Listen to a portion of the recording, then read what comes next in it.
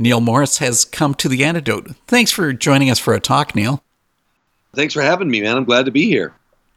You have a huge music background, Neal. I mean, many listeners probably know you from your days with Spock's Beard. That band has almost a cult status. Was Spock's Beard your entry into prog rock? Well, my entry into prog rock would have been, seeing bands like Yes and ELP and, I don't know, all kinds of people when I was younger. That's really when I got on fire for it. But yeah, Spock's Beard was my first progressive rock releases, the first albums that I did that got any attention. Yeah, that's true. And then you left Spock's Beard after becoming a Christian, but why didn't you just carry on? Well, I did for a little while, and then I just felt like it was time to go. I felt in my prayers like it was a time for me to do something else, and then the Lord was calling me out of that into the unknown. Yeah, I mean, I could have. I just didn't feel like it was the right thing. Many Christians accept Christ as a kid. It was different for you because you became a Christian later in life. What was it that brought about that decision? Wow, how much time do you have? We're going to do the Reader's Digest condensed version. Okay. Yeah, because I have a book called Testimony where I, kind of tell my whole story, but we won't tell the whole story. Well, I mean, really, I guess the short version would be, for me, being a very experience-oriented person, it was experiencing the Holy Spirit was the thing that really changed me. I had never experienced the Holy Spirit like I did when I first started going to this Pentecostal church. I first started just, showing up at Christmas and Easter in 96. And then maybe 97, I'd be dipping my toe in the water. And then 98, I'm putting my, legs in. I was kind of a slow comer, but I finally gave my life to the Lord in 2000. And then I was in Transatlantic and Spock's Beard for 2 years, I think, before I felt like the Lord called me out. But there was a lot of milestones along the way. My daughter was healed of a heart condition when she was born in 98. And I was really grateful for that. I had a lot of prayers answered, a lot of personal things. And, the Bible began to make sense to me. It was all happening at the same time. I finally felt like I wanted to really give him my life in 2000, 2001, right around that time. Well, that makes me wonder, do you feel driven to give a Christian message in your music? Yeah, I do. Yeah, I mean, I think that it's the greatest thing ever. And so, it's the highest love, it's the greatest power, it's the greatest hope that anyone could ever have. So when I'm writing music, it's just kind of a natural thing for it to come out of my heart in that way. But everything that I write is not always that way as well, because, every conversation you have isn't always about God and his love or about Jesus. Sometimes I talk about my wife. Sometimes I tell stories about other people. So it's not always. I write a lot of different kinds of music, and everything doesn't have a Christian message, but quite a bit of it does. Well, then, beginning in mainstream music, then moving into the Christian market, was that an easy switch for you? Well, I didn't really go into the Christian market, really. I've been on the fringes of that. I think the progressive rock thing was too weird for a lot of the Christians. Christian people that love progressive rock, they love my records. A lot of them do anyway. But I think for the mainstream Christian music business, I think I was a little too different for them. But I've enjoyed my little, place to be in the music business. I feel like I'm really grateful that the Lord has given me an audience, and I just keep trying to do what he's calling me to next. You delivered your 2003 release Testimony that has distinct Christian themes to it. You also pulled in some big names for that album. Kerry Livgren of Kansas and AD, and of course Mike Portnoy of Dream Theater. Was that helpful drawing in those two guys into the mix for that album? Yeah, it was very helpful. Well, I had quit my band, so I was actually at church at the altar praying, Lord, what do you want me to do next? I thought maybe he was calling me out of the music business, period. But then I began to hear all this music, like a lot of music. What a flood. I mean, talk about exceedingly abundantly more than we could ask or think. It was about 3 months after I had actually told Spock's Beard that I was quitting that I began to hear all this music, and I didn't know where it was going, but it became the Testimony album. But I was surprised because I thought I kind of had this idea that maybe God was going to pull me out of progressive rock and put me somewhere else, or I really didn't know what he was going to do. I was just fully surrendered. And I was really surprised with all the music that was coming. And I thought, well, I'll just write it. I'll just take a step. I'm not sure. The Lord doesn't give me a floodlight to my future, but he gives me enough light for my next step. So there I just got enough light for my next step. So I took a step and I wrote the Testimony album. And then I started praying about who to work with on it. And I felt like I should work with Mike, which I was surprised about. And I remember being at church and praying at the altar and feeling like I should get with Kerry Livgren. And so we had a mutual friend who had given me his phone number. And so I called him up, but I felt like I should be with him and not just do file sharing. Mm-hmm. So we were visiting some friends who live in the south of Kansas, and I took a day by myself and just drove up to Kerry's place. And yeah, we had a great time, and he, did his solo, and actually we talked mostly, but it was great. That's certainly a different way of doing music as to what's common nowadays, because file sharing is so typical for song creation. I know bands that they've never met some of the other band members. Yeah, it's crazy, isn't it? I guess we've been talking about your past, but we're really here to talk about what's new. Your rock opera, Jesus Christ the Exorcist. I guess my big question is, what inspired you to develop this project? Well, as many of my concept albums have begun, they began with a phone call or somebody coming over and suggesting something, or someone on the internet suggesting something. This was a phone call from a guy named Michael Kaplan, who's a real funny, high-energy kind of East Coast music business guy. And he called me up and said, Neal, some friends of mine, we were listening to Jesus Christ Superstar last night. It was incredible. One of them said, man, somebody should do a new rock opera based on the Gospels. I said, I got the guy. You got to do it. I laughed and said, well, I don't know. Seems like it's been done. It's been done quite a few times.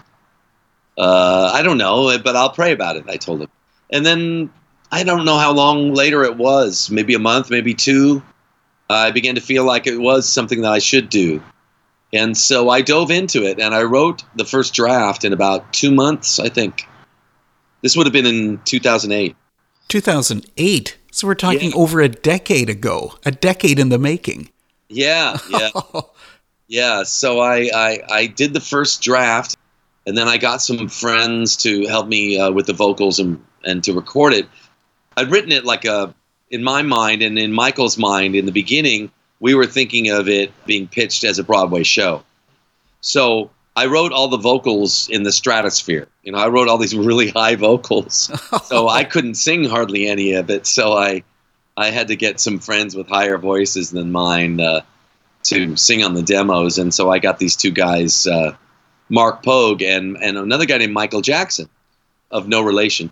They did the vocals, and then Mark's wife Mita did the original vocals for Mary. And I wrote it all out, and I did the demos and did a decent rough demo mix and gave it to Michael to shop. And he shopped it in New York for quite some time, and a lot of people really loved it. But I don't know if this is a good thing to say, but I think the truth was, at that time, for the secular people, they felt like maybe it was too religious. Mm. And the religious people felt like it was too secular.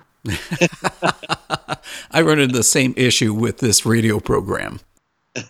Right. So, well, maybe that's why we're together today. But yeah, I don't know. that was just some of the feedback that he got. Then I got busy with a lot of other projects, and time passed, and I just prayed, God, open a door when you're ready. I didn't feel to push it. I didn't feel to shop it. I just felt to kind of leave it. And so I left it alone for all that time. And then in 2018, we decided to put it on at Morse Fest. And really the only reason why we did that is because Mike Portnoy was busy all year with Sons of Apollo. He couldn't do Morse Fest that year. So my wife and I were kicking it around. Well, what could you do? What can we do that, will be good to do without Mike? And I thought, I'd love to do Jesus Christ the Exorcist, but it's kind of unknown. Again, I prayed about it and felt like, yeah, we should do it. So we did it at Morse Fest, but I knew it needed a rewrite because it was too long. First of all, the original draft was 2.5 hours. And so I knew it needed to be cut down, and I knew there were some sections that were not all they could be. And I was quite busy with other things, but I allotted a few weeks for a rewrite. And about 6 weeks before that, Michael called me up out of the blue and said, "You're not going to believe this. I think I've got a deal for Jesus Christ the Exorcist." I was like, wow, that's amazing, because I'm about to dive into this whole rewrite, and we're going to do it at Morse Fest, and it seemed very providential to me.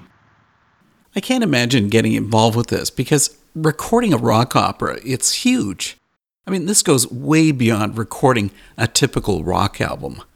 Wasn't that intimidating for you? I guess I'm getting used to these really long, involved pieces. It seems like that's where the Lord seems to take me.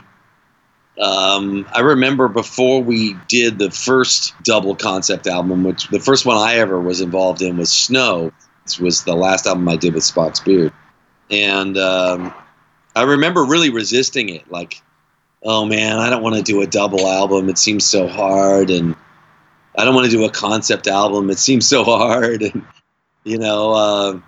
and Snow was hard, actually, to write. It took us 2 years to make that album. But then after that, I felt like the Lord really hit me up with Testimony. And I've done a lot of concept albums since then, many of them doubles. I don't know. I guess I'm getting used to it now. You're also running contrary to what's typical in the music scene, because it's so singles-oriented. But with Jesus Christ the Exorcist, you must be intending for this to be heard from start to finish. Well, yes. In fact, when you listen to this piece, and if you try to pick out singles, we've been trying to think of what to use for video. Of course, advertise the album, and a lot of the way that you do that now is to do videos on YouTube. And it's been a challenge to try to pick like one section that really typifies the album, because there's so much diversity on it. So I don't know. I mean, we're going to shoot some video in June, and I'm excited about it. But I want to do all of part one. That's what we're planning on doing. The whole first 17 minutes. Because, I mean, I want people to understand the scope of the piece, not just like one song. I think you're also breaking another trend, because the music styles vary from light to hard rock. So, I mean, does this mean that both Grandma and the Headbangers are both going to enjoy this? I think they do, actually. We had a real diverse group at Morse Fest, really. And, man, it went down really, really well. Seemed like everybody really liked it. Most rock operas were recorded in the late 60s and the early 70s. Is there really still a place for this type of production? I think so. I think it would be a great time, particularly with what's happening in film, with musicals seem to be on the rise. I think it's a great time for a new rock musical about Jesus. I think it'd be a great film. I'd love for you to talk about the guests that you brought in for the album. I mean, did you have certain guests in mind when you were going to do the recording? Well, I knew that I wanted to use Ted and Nick There were other people that were part of the Morse Fest team that I thought were really great. But again, I really spent a lot of time thinking about it, considering it, praying about it. And I really felt like that in general, we should go ahead and use the people that were part of the Morse Fest performance, because I thought they were so good. It was kind of like, if it ain't broke, don't fix it kind of thing. Yeah, sure. There's lots of artists and singers that I would have loved to have been part of it. And maybe in the future, there can be other productions of it, and we can bring in other people. There's so many great singers out there. So I'm open for future versions of this record as a film or a stage play or whatever happens. That's got to be a big organizing feat to do a live performance of Jesus Christ the Exorcist. You think this could be happening again in the future? Well, I hope so. My initial vision would be, if there's enough interest in the album and enough people fall in love with it, to put together kind of a small company that could do maybe a week here, a week there, in smaller venues, smaller concert theater type of venues, and do it kind of like we did at Morse Fest, where it's only partially staged, partly acted out, but not like a full-blown production with costumes, and more of a cut-down version. And I think that could be really cool. It's sort of like almost like a combination of concert and stage play. I hear you. Well, here we're doing all this talking about the release, but I need you to tell us what the premise of the release is all about. Well, I mean, it's telling the story of Jesus, his ministry, his crucifixion and resurrection, and also, his betrayal. His betrayal by Judas and his denial by Peter, and the Pharisees coming against him, and telling the whole story in a different kind of way, with a different, I suppose it's looking through a slightly different lens. And how so is it a different lens? Well, first of all, I mean, it's pretty scripture-based, so I don't know if there's been one that's been as direct as this is. I tried to use a lot of the actual biblical text, which I think is a little different. It focuses a little more on Jesus' activity of casting out demons or casting out devils, hence the name. And I just think there's some different stories that have never been written about, that are written about in Jesus Christ the Exorcist. Like the Madman of the Gadarenes story is one. And then, of course, there's some others that escape my mind at the moment. But it's its own piece. It's really a cool thing, and I hope people will really give it a chance and fall in love with it. You mentioned that you had cut back on the production length, but Jesus Christ the Exorcist is still huge. 25 songs and almost 2 hours long. Out of all the music, is there one song that really speaks to you personally? There are a lot, actually. Let's see. Free at Last is a beautiful moment. Well, I love the rockiness of He Must Go to the Cross. That's one of my favorites. I love that one. Mm-hmm. And I think Hearts Full of Holes might be one. If there's a moment in the whole show, my favorite moment is when Mary's at the tomb and Jesus reveals himself to her and just says, "Mary, Mary," and she says, "Rabbi Jesus." That's a really touching, really simple, beautiful moment in the show. It is. It's so emotional. Yeah, it really is. It's obvious that comparisons are going to be made between Jesus Christ, the Exorcist, and Jesus Christ Superstar. So what's your thoughts? Are they comparable? Well, I mean, I guess they are comparable in that they are both rock operas based on the gospel story. There's a lot of differences. First of all, Jesus Christ Superstar only takes place on the last 3 days, the last 4 days of Jesus' life. It's just really comes right at the end. I pretty much start at the end and then go back to the beginning 3.5 years earlier and go through a lot of his teaching. So that's different.